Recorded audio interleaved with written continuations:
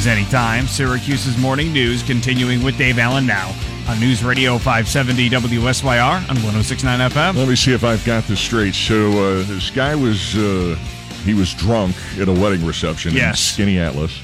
Down to Skinny Atlas. Huh? Down to Skinny Atlas. The villagers want the distinction. Okay. Down to Skinny Atlas. He was groping people at the reception. Yes.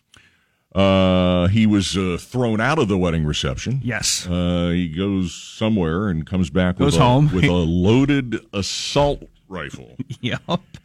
And people attending the wedding reception just bum rushed the guy. Tackled him. And called authorities, and the guy was arrested? Yes. Okay. So, a former service member was involved, right? So he had like the little flexible like restraint strips in the car. So, they got him down, they tackled him, they subdued him, then they restrained him, and then trooper showed up. Matt Mallory, our gun guy from PS&Ed, joins us now. Matt, probably not a good idea to get liquored up, grope people, and then go get your loaded assault weapon for a wedding reception, huh? Hey, Dave. Thanks for having me. Yeah, no, that's not an advisable thing at all. Even though the law doesn't have anything in it that says you can't drink and have a gun on you at the same time, it's not a really good idea. Bad things can come from that for sure. And just so people know, AR, which is what a lot of the politicians will push, doesn't stand for assault rifle, automatic rifle, and I love America, but it doesn't stand for American rifle. It stands for Armalite, which is the company that invented that gun in the 1950s. All right. Good to know. Hey, there's so much gun news we could touch on here. I've been seeing a lot of headlines about what took place last week with the new law here in New York State. Is it true there was a lack of ammo for gun folks last week? Yeah, it was pretty crazy at the gun show. There was waits up to 2 days to be able to get ammunition. A lot of people are getting delayed. The system's riddled with issues. There's no phone number to call in on, so that becomes problematic too for anybody who's having problems trying to run background checks. Reloading is becoming more and more common. My reloading course I got coming up next month is going to be it's filling up fast. Yeah, was this by design? I mean, was this the intention of this law to just bog the system down? I always like to think of the positive in people, but we are talking about politicians, so I would say that it's probably their ultimate goal, mindset behind the scenes, like, well, we're going to do this, and this will curb gun violence, which I don't know if they actually believe that themselves.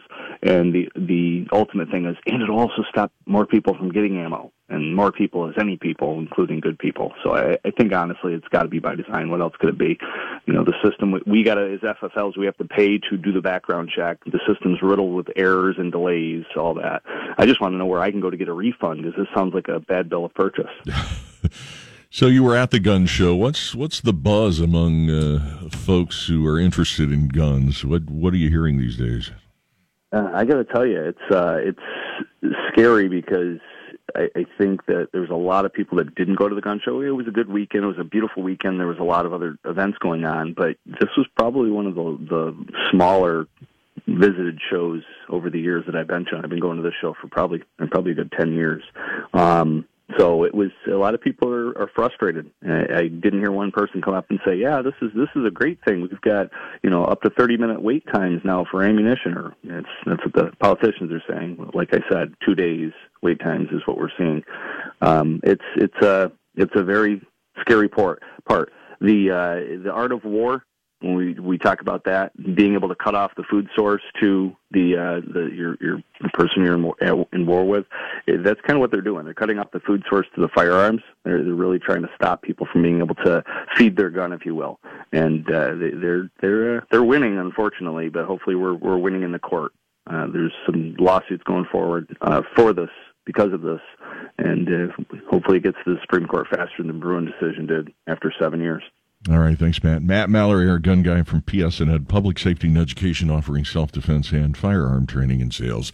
6:09, we'll check traffic and weather together on the 10s next.